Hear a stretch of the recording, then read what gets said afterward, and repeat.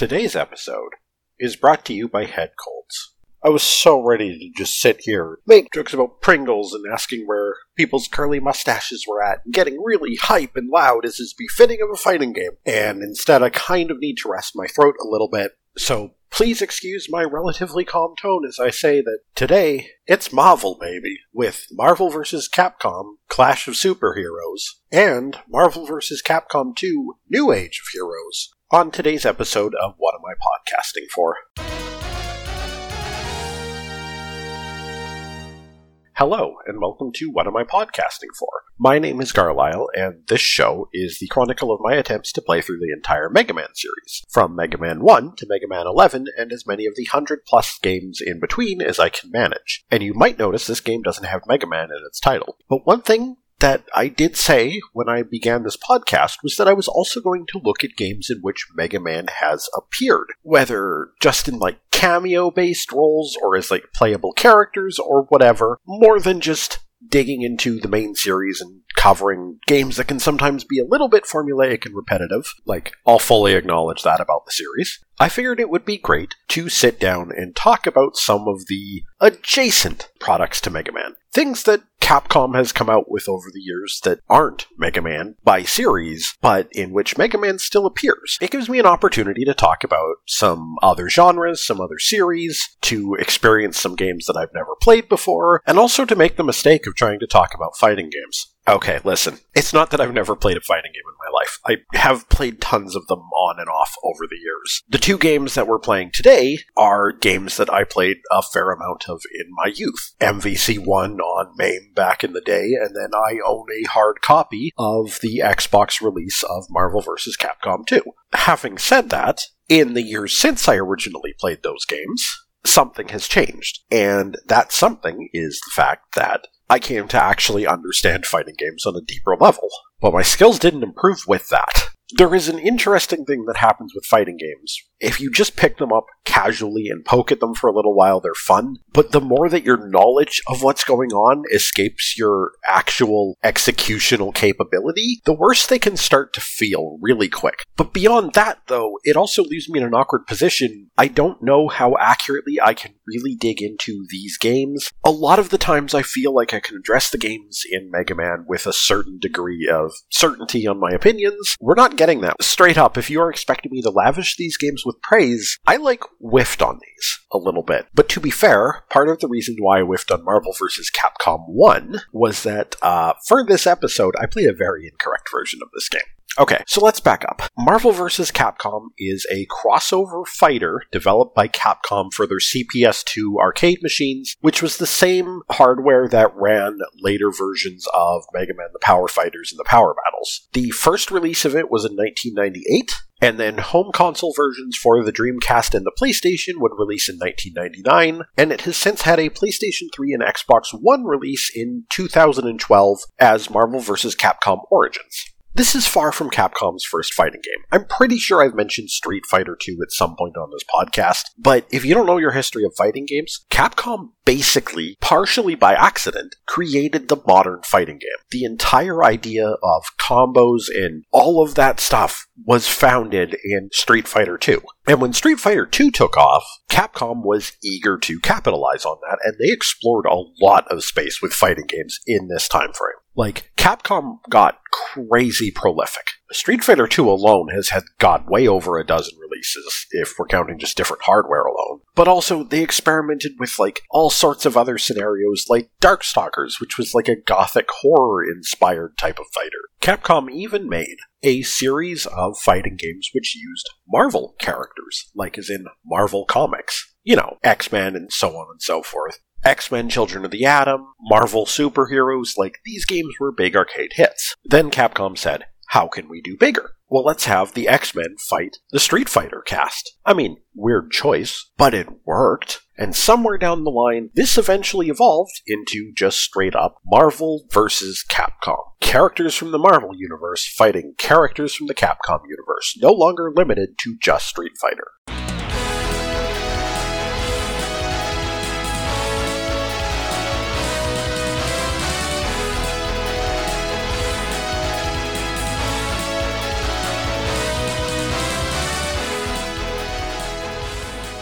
Marvel vs. Capcom 1 has a roster of about 15 different fighters, plus a handful of unlockable or accessed via code secret side characters that you could play as well, most of whom were essentially just palette swaps of another character with like some different frame data. You want to play as Chun-Li or Ryu? Well, obviously, Street Fighter's there. Captain Commando's there. Morgan from Darkstalkers is there. If you want to play on the Marvel side, you've got Gambit and Captain America and Spider-Man and Venom and, many of the biggest names in Marvel at the time. And also, there's Mega Man. Specifically classic Mega Man. Marvel vs. Capcom was also made a little bit special by the fact that it is a 2 versus 2 fighter. Or at least, it's a 2 versus 2 fighter in most versions of the game. I did mention I made a mistake, and it's that I played the PlayStation version, which is the worst. In order to keep the PlayStation version running smooth, which it does, they had to make a cut or two. So Marvel vs. Capcom on PlayStation plays like a more traditional one-on-one fighter, and this was absolutely my first mistake, because it doesn't really work that well as a one-on-one fighting game. But let's back up and just talk about what it's like to fight in Marvel vs. Capcom and how the game plays. Marvel vs. Capcom follows Capcom's traditional setup for fighting games, which is a 6-button fighting game. You have a low, medium, and high punch, and a low, medium, and high kick. Those who have looked at a modern console controller anytime recently will realize that's a mild problem, because you had 4 face buttons and 2 shoulder triggers, and yes, that is technically 6 buttons. That can start to feel really awkward, though. This is absolutely one of those setups that was designed for an arcade.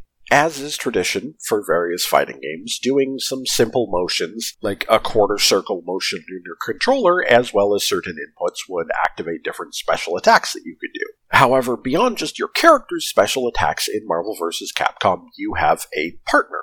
In releases and in some versions modes, where you only have a single character, you will pick up an assist from a roster of various characters. Either other characters who are in the game, or a subset list of special heroes who are not playable, but are nonetheless summonable as assistants a certain number of times per fight, to do a very specific attack. And this expanded the roster of characters that were able to appear in the game, because only 15 of them are full-fledged fighters, but there's another couple dozen that were selectable as, bonus assists. Of course, if you're playing the tag team matches, things get a little bit more complicated. Normally, in a fighting game, once one of you gets dropped to 0, the round will end, you'll both get back up, and you'll be recovered full. That's not how it works in tag fighters. Instead, once you get downed, your partner will tag in, and your initial character is just gone. They are now disabled.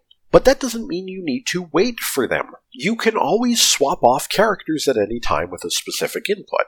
Plus, using various special moves, you can call in your partner character and have them perform super moves at the same time as your other character, creating combo supers. All of this is really neat and sounds really great. It is limited by the biggest control issue that I had with Marvel vs. Capcom 1, which is the precision of the timing on inputs. This game has a little bit of buffering going on for when you're actually busy comboing opponents, but it doesn't for dual button inputs. And I know that's fidgety, and for a lot of people, you don't really want that, but also, so many of these functionalities around your assists and using your supers in this game and stuff require you to hit 2 buttons on the exact same frame, and as weird as it sounds, that is more difficult to do than it sounds, especially if 2 of your buttons are on your shoulder buttons. I'm sure somebody out there is thinking, oh, this dude's just a wuss at fighting games, but, I'm serious. A lot of the time, while playing this game, I would do an input for a super or an assist call or something, and I'd just get a regular punch or a projectile attack or something instead of what I was actually going for, and I'd get punished hard for it when I really needed it to do the specific thing. Of course, for people in my situation, theoretically, that's what the easy mode options are for, where instead of various combo inputs and stuff, you just mash one button and every button becomes its own dedicated combo. But, it's not like this is my first rodeo in a fighting game. It's not my first rodeo on this fighting game. I used to play Carl Goddamn Clover in BlazBlue. I am used to some really specific and fidgety controls, because if you don't know Carl Clover, that is literally controlling two characters at the same time with one controller. And maybe it's just that I honestly haven't done that in a few years and my fighting game skills have slipped drastically. I would buy that, but I will say I had some trouble getting the exact controls. Still, outside of the tag functionality and this whole, calling in your partner and stuff, Marvel vs. Capcom is a fairly traditional 2D fighter. If you have played a 2D fighter before, you can adapt to what's going on and understand it pretty quickly.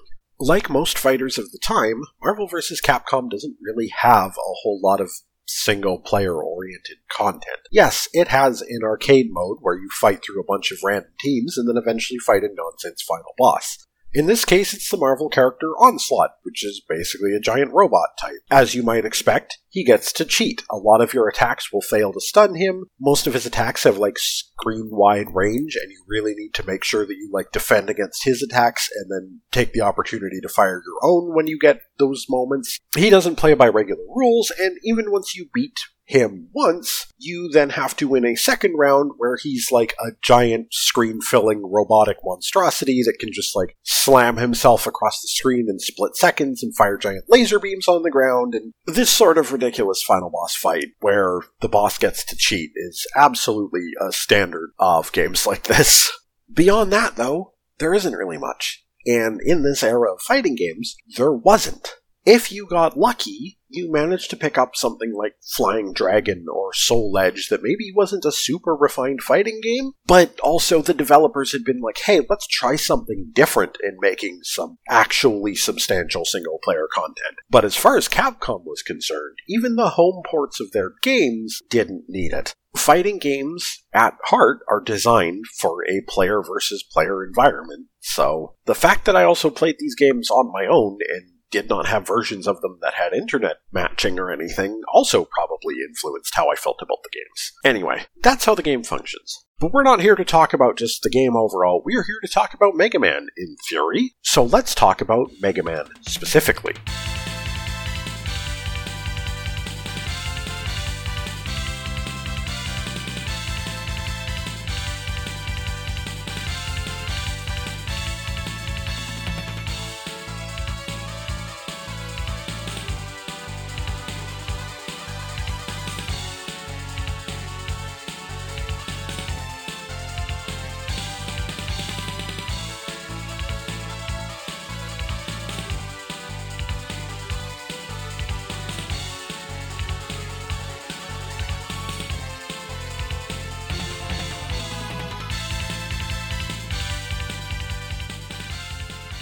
Mega Man in Marvel vs. Capcom is a shorter-range character who is also one of the smaller characters in the cast in terms of size, which, in fighting games like this, can sometimes be an advantage. Larger characters tend to mean larger hitboxes, which means that they can be hit by more moves during combos, and sometimes can get juggled in ways that smaller characters just can't, because certain things just miss on them. It's not exaggerated enough to a degree that I'd really noticed a difference, but in this case, though, Mega Man's small size comes with a problem that he also generally has small range. Now you might be thinking, wait a second, why does Mega Man have small range? He's a ranged character. Yeah, technically, but being able to physically beat up and combo your opponent is an important part of being able to play a fighting game. Even if you're a zoning character, you want tools to actually capitalize on any attacks you land. Mega Man has to be right up in somebody's face in order to combo off on them, and the results aren't necessarily great. That comes at the problem that a lot of other characters in this game are perfectly capable of just beating the crap out of you from a moderate to halfway across the screen range. And lots of other characters do have projectiles in this game too, so it's not like they're out of options if you end up playing a zoning match. Although, Mega Man does have a significant advantage there, in that his high punch button is just his buster. There is no specialized Hadoken input, and it's actually extremely responsive. He is capable of just, immediately doing projectiles pretty much whenever he wants. Not to such a degree that it becomes an unblockable wall or anything, but certainly enough to harass somebody with. And if you choose to hold down the button after firing a shot, or start holding down the button mid-combo, then you'll be able to charge it up and get a stronger buster that delivers multiple hits and will even oftentimes deliver hits to enemy projectiles and disperse them before just continuing on anyway.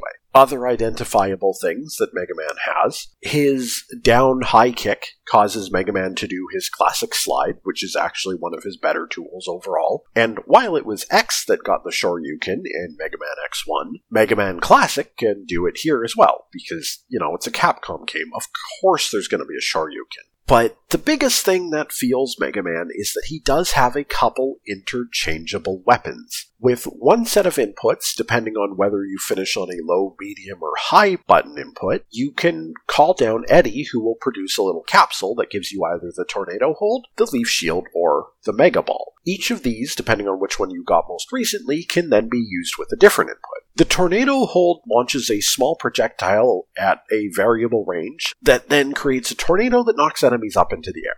It's a decent amount of damage. It's fairly versatile. The biggest problem is that the recovery time after using it is so long that you can't really capitalize on that opportunity, which is going to be the problem Mega Man has with other tools too. The Mega Ball is kind of neat in that once you set it up, which takes an irritatingly long amount of time, any of Mega Man's kick attacks will actually launch the rock ball around as a bouncing projectile on the screen, which can give you some fun and extra coverage, and I guess technically can enable some mix-ups if it's set up really well. But with the fact that you have to spawn it and then you have to use your various kick attacks, it's extremely telegraphed. And that's a problem with the Leaf Shield as well. It doesn't actually shield you, it just puts you in a state where you have the leaf spinning around you, and only when you use it again does it actually fire it. Now, if you can get up close to somebody and start beating on them and reach the end of your combo and release the Leaf Shield, you'll do a bunch of hits and damage and it'll be alright, but it's still tough to follow those up. Similarly, Mega Man has a lot of issues of being really transparent and obvious in his super attacks. Because yes, this game does have super attacks, you have a gauge that charges up. Two are fairly similar in the Rush Drill and the Beat Jet. They transform Mega Man into either a ground-moving weapon with a drill, or a flying beat jet that can be moved freely and can use various projectiles like bombs and missiles and stuff by pressing buttons while you're boarded. These are temporary transformations that do leave Mega Man invincible and are generally actually fairly capable of capitalizing on an enemy that's been hit by a combo, and if you can do them fast enough, you can oftentimes chain into them. The Beat Jet is pretty okay at it, at least. But if you try to just throw out these supers blind, it's not going to work. It takes a while for these to actually become dangerous to your opponents, which is also the problem that Hyper Mega Man has, the other super. This one's completely unique to Marvel vs. Capcom, and it just involves Mega Man turning into a giant robot version of himself and firing off a gigantic laser beam and a whole bunch of support missiles. It's silly and it's goofy, and you would think it's great because it's like a giant screen-filling laser beam. The problem is that you have to go through a transformation when it starts up. If you've got attacks headed your way, or just an opponent who's really responsive, they can actually knock you out of it once you start it up, causing you to just waste the super. That honestly feels really bad, especially with how difficult it is because of that wind-up time to successfully combo into it safely.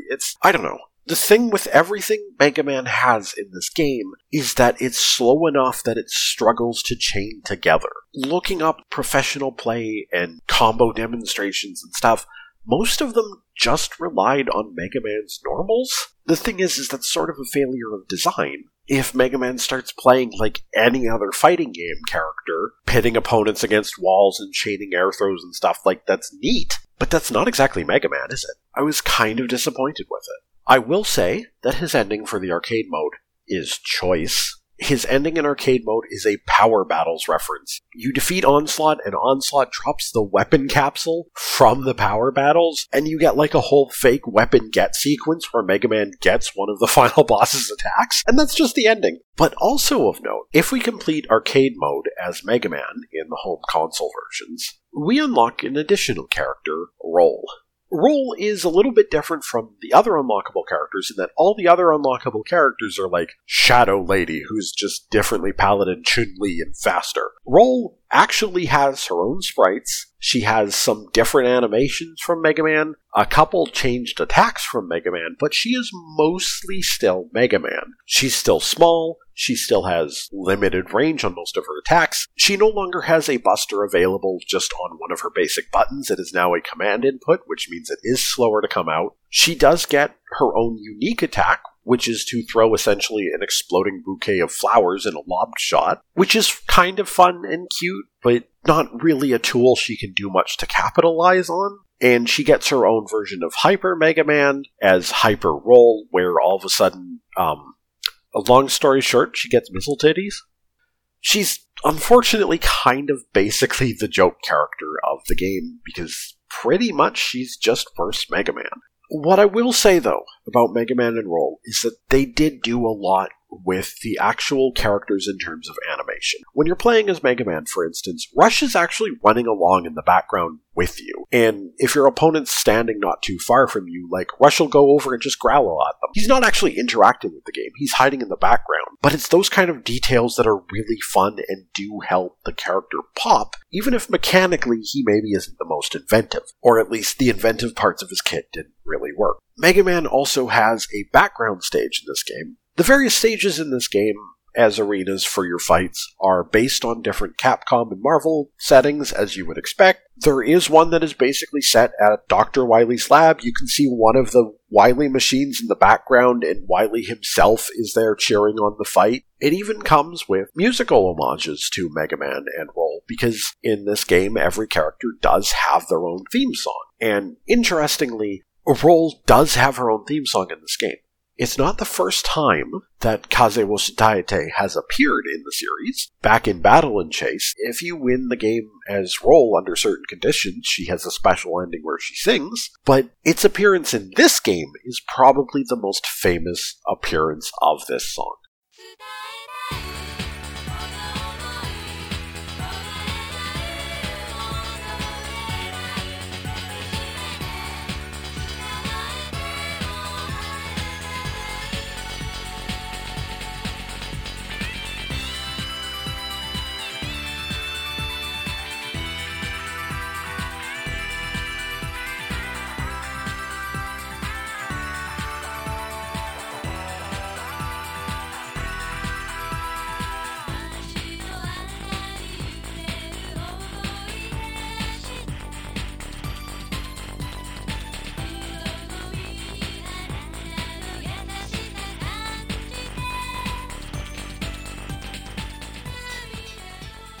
So, what were my overall thoughts on Marvel vs. Capcom 1?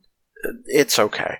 This game hasn't really stuck around in the fighting game scene, and partially it's because there was tons of competition at this time, and I know there are people out there who enjoy it. I can kind of see it, but everybody has different tastes in what they're looking for in a fighting game. And maybe it is just that I was playing Mega Man and he just is a poor fit for my style. Maybe it's that I don't actually like Capcom fighters very much, because that's very much a case.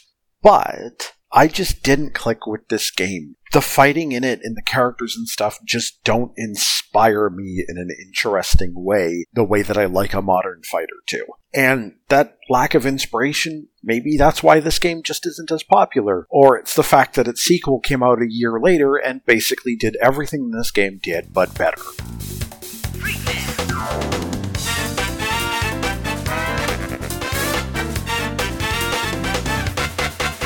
Ready?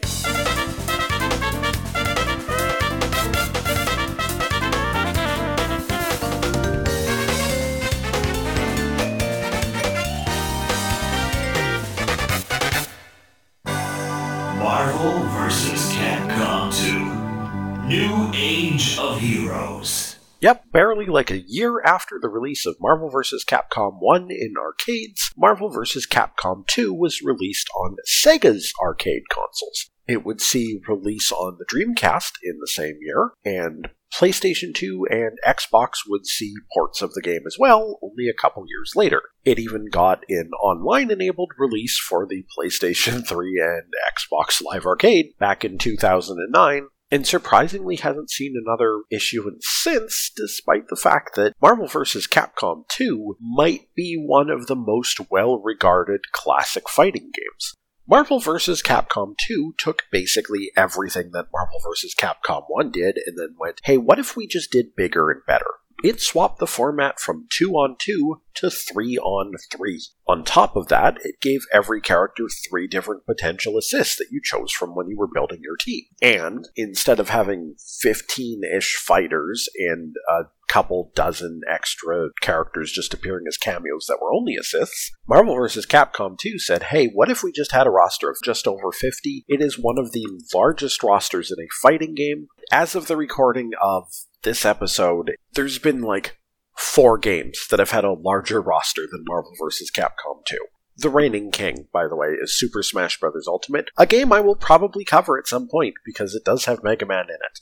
The game also made the decision to cut down from 6 buttons for combat to 4 buttons and 2 dedicated assist buttons, which I will say feels much more natural on a home console, and Marvel vs. Capcom 2, I think, was designed a little bit more with a home console in mind. Its single-player options are slightly expanded, more difficulty settings and a little bit more customization to it. You have an actual training room available, which is a nice little touch, and you actually have an unlockable system where as you play through the game or you spend time in training room, when you're done, you'll come back and you'll be awarded points, and you will use those in the home console version to unlock a ton of extra characters, new stages that you can select from, and new alternate colors for characters, and all these sort of things. Which, by the way, made this episode take quite a while. I did not unlock every single character in Marvel vs. Capcom 2 revisiting it. That would have taken a ridiculous amount of time, given that the initial roster is only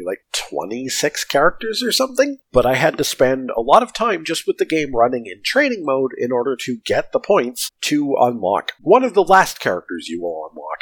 Let's back up for a moment here.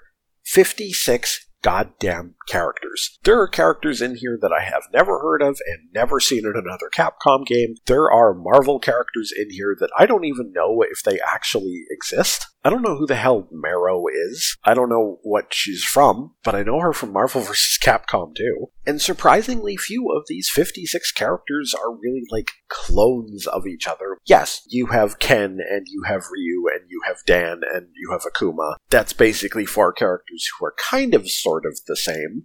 Fight me, Street Fighter fans. Except don't. You probably actually know how to play that game and would kick my ass. Of course, it does come with a loss or 2 here and there. I mean, every character returns, I'm pretty sure. But there are no longer character-specific stages or character-specific theme songs. I'll talk about the music at the end of this, because the soundtrack they composed as a result was fantastic. But character-specific took a bit of a backseat and were a bit of a loss. But it would have been hard to do 56 character-specific themes and fit that all on one disc at the time, so. This is, not just for the size of its roster, one of the most beloved fighting games of all time.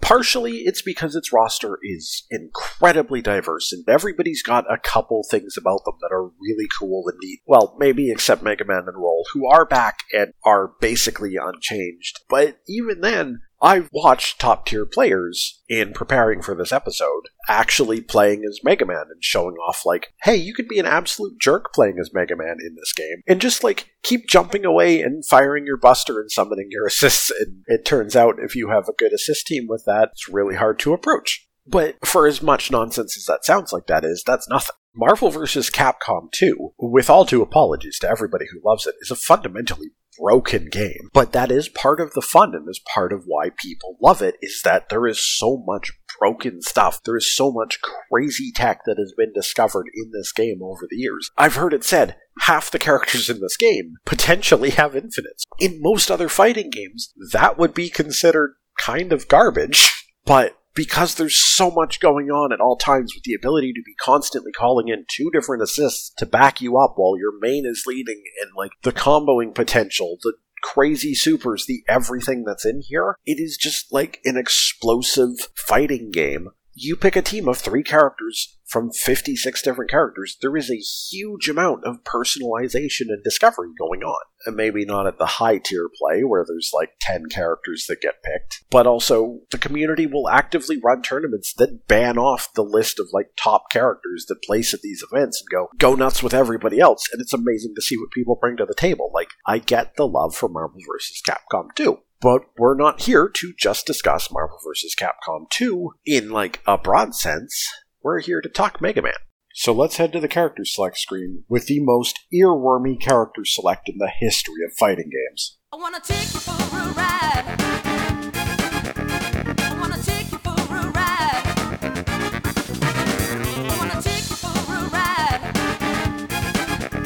I wanna take you for a ride. I wanna take you for a ride. As mentioned, Mega Man and Roll are back and are, disappointingly, almost the exact same characters. But there are two more that were added. The first of which is Tron Bonne from the Legends games.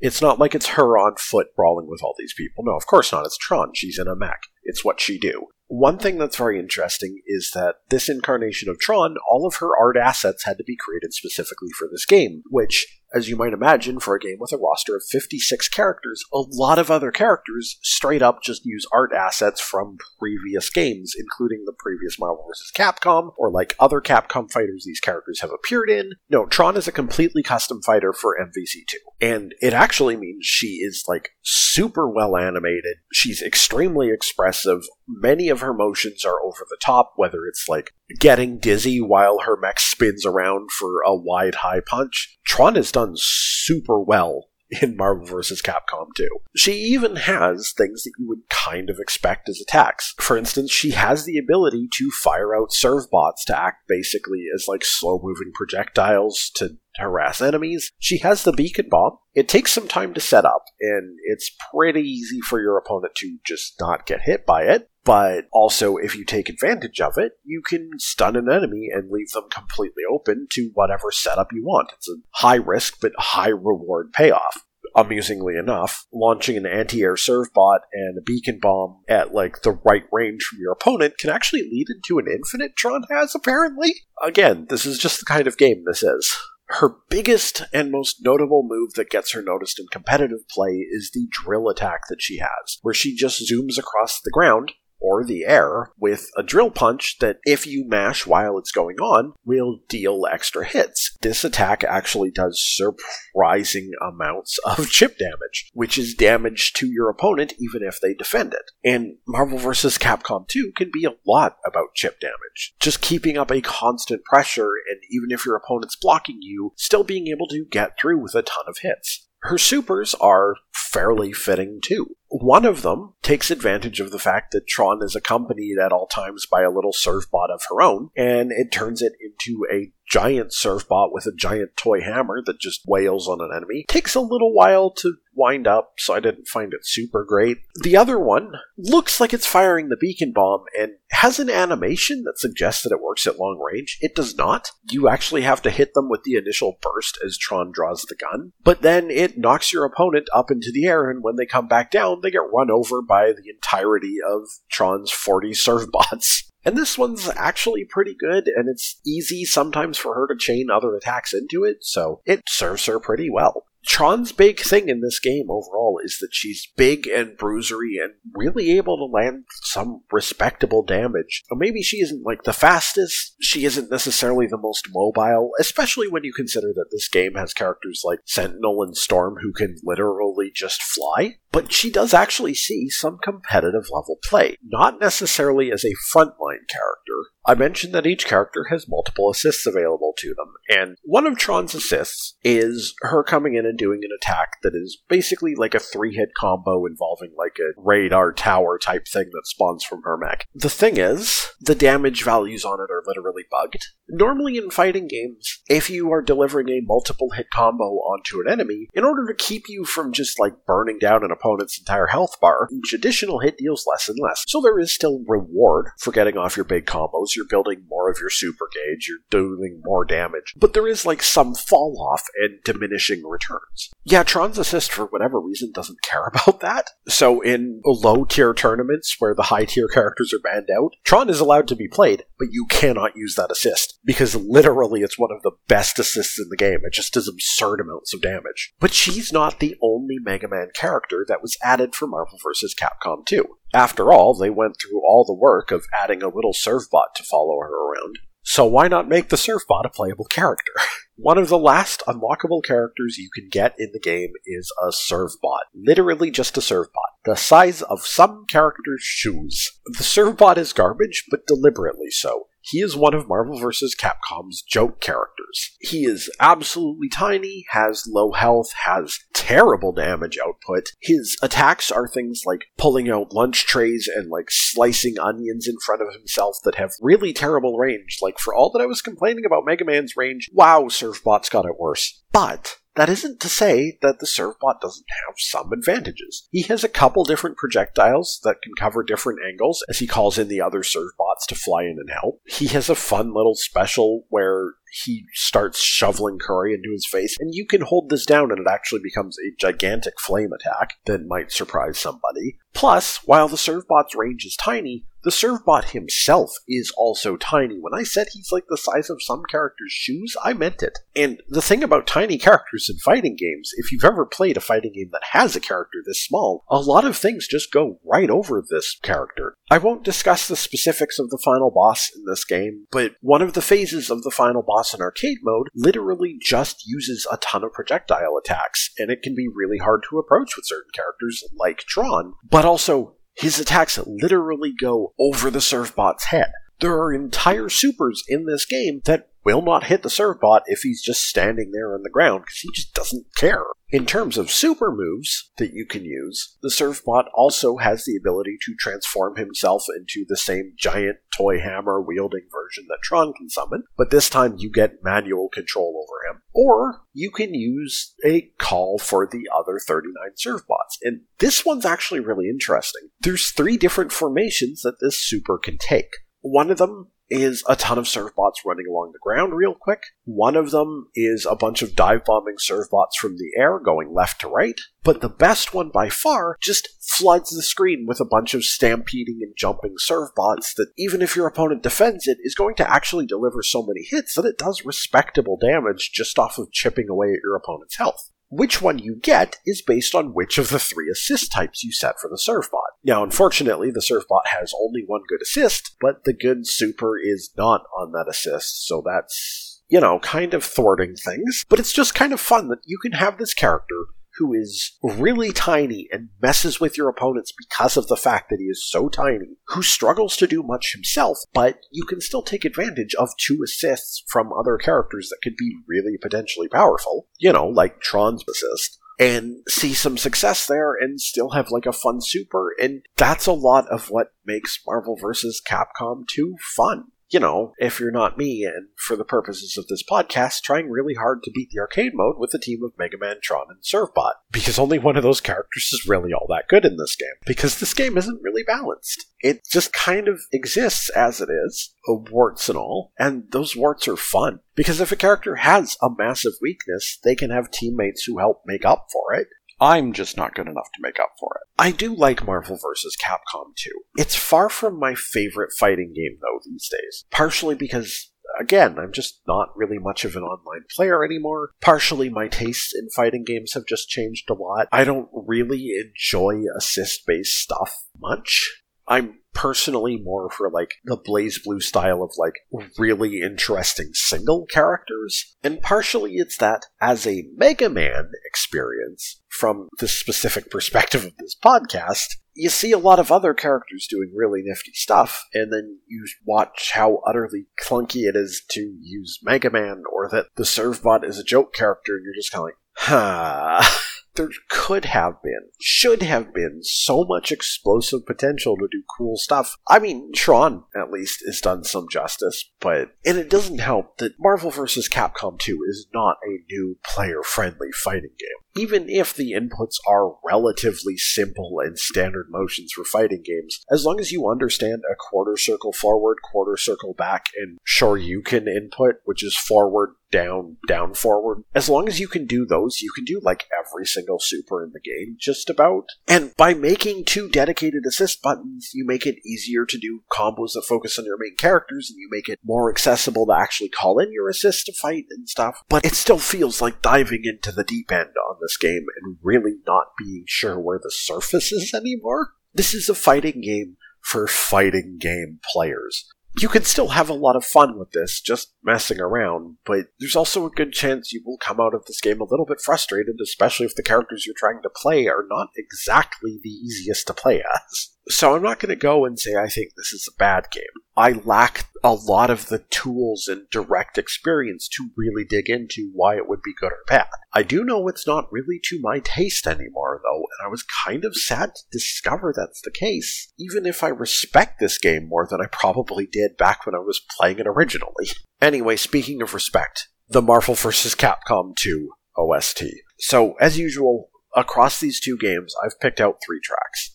Marvel vs. Capcom 1's sound chip isn't necessarily the most impressive thing in the world, so I've only picked out 1 track from it, which I think is pretty demonstrative of the sound that the game has, but also fits on a Mega Man podcast because this definitely kind of has some of that final boss Sigma rock energy. It's Onslaught's Phase 2 theme. It's a little on the short side, but I like it quite a bit.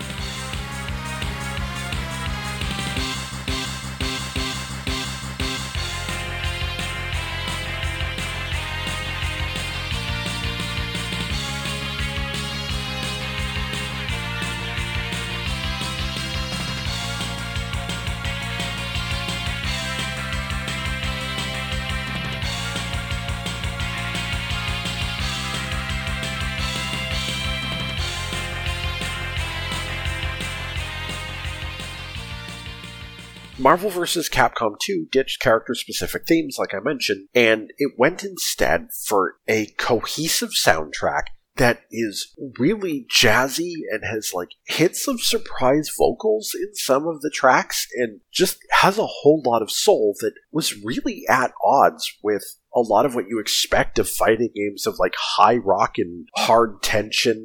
And nothing better demonstrates that than the final boss theme of this game. It's actually really cool in that it's the same basic track, but it evolves across the 3 different forms that the final boss has. The second phase, though, just opts to put all the emphasis on kind of this, I want to say the term is a slap bass guitar. That's almost certainly wrong, but maybe it's not. This is not what you expect from a final boss theme.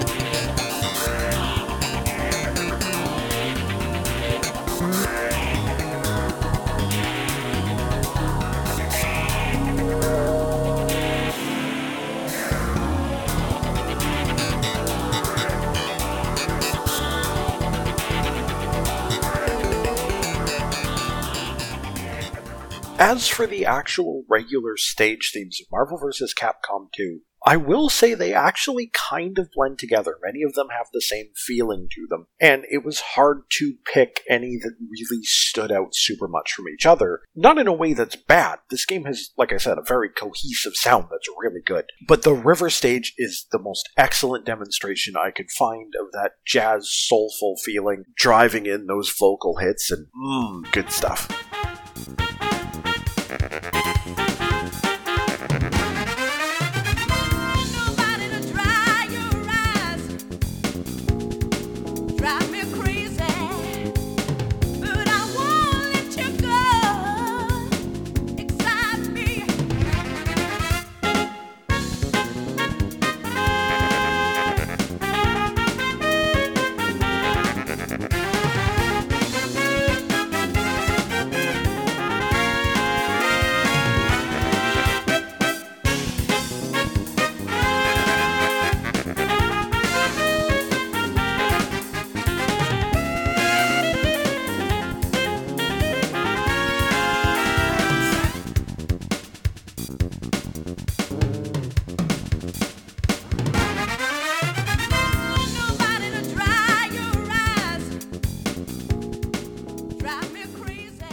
And with that, we're closing the book on Marvel vs. Capcom. for now. Somewhere along the line in the distant future is Marvel vs. Capcom 3 and Infinite and a number of other Capcom fighter crossovers that I don't know which ones I am or am not going to tackle, or like when that will be, or how many of them I'll do at once. Many of them do feature Mega Man characters in a variety of forms, and I think seeing how those characters are adapted into a fighting game medium is really cool, but that'll be a while away. The next episode, though, will be a Mega Man series game, but probably not the one you're thinking of. In the meantime, if you have any feedback about the episode, feel free to hit me up at whatamipodcasting4@gmail.com. Hit me up on Twitter at whatamipodcast4, that's using the number 4, waipf.podbean.com if you want the RSS feed or direct downloads for the episode or anything like that. Thanks for listening, I've been Garlisle, and just remember, I want to take you for a ride, da-da-da-da, da-da-da-da, da-da-da.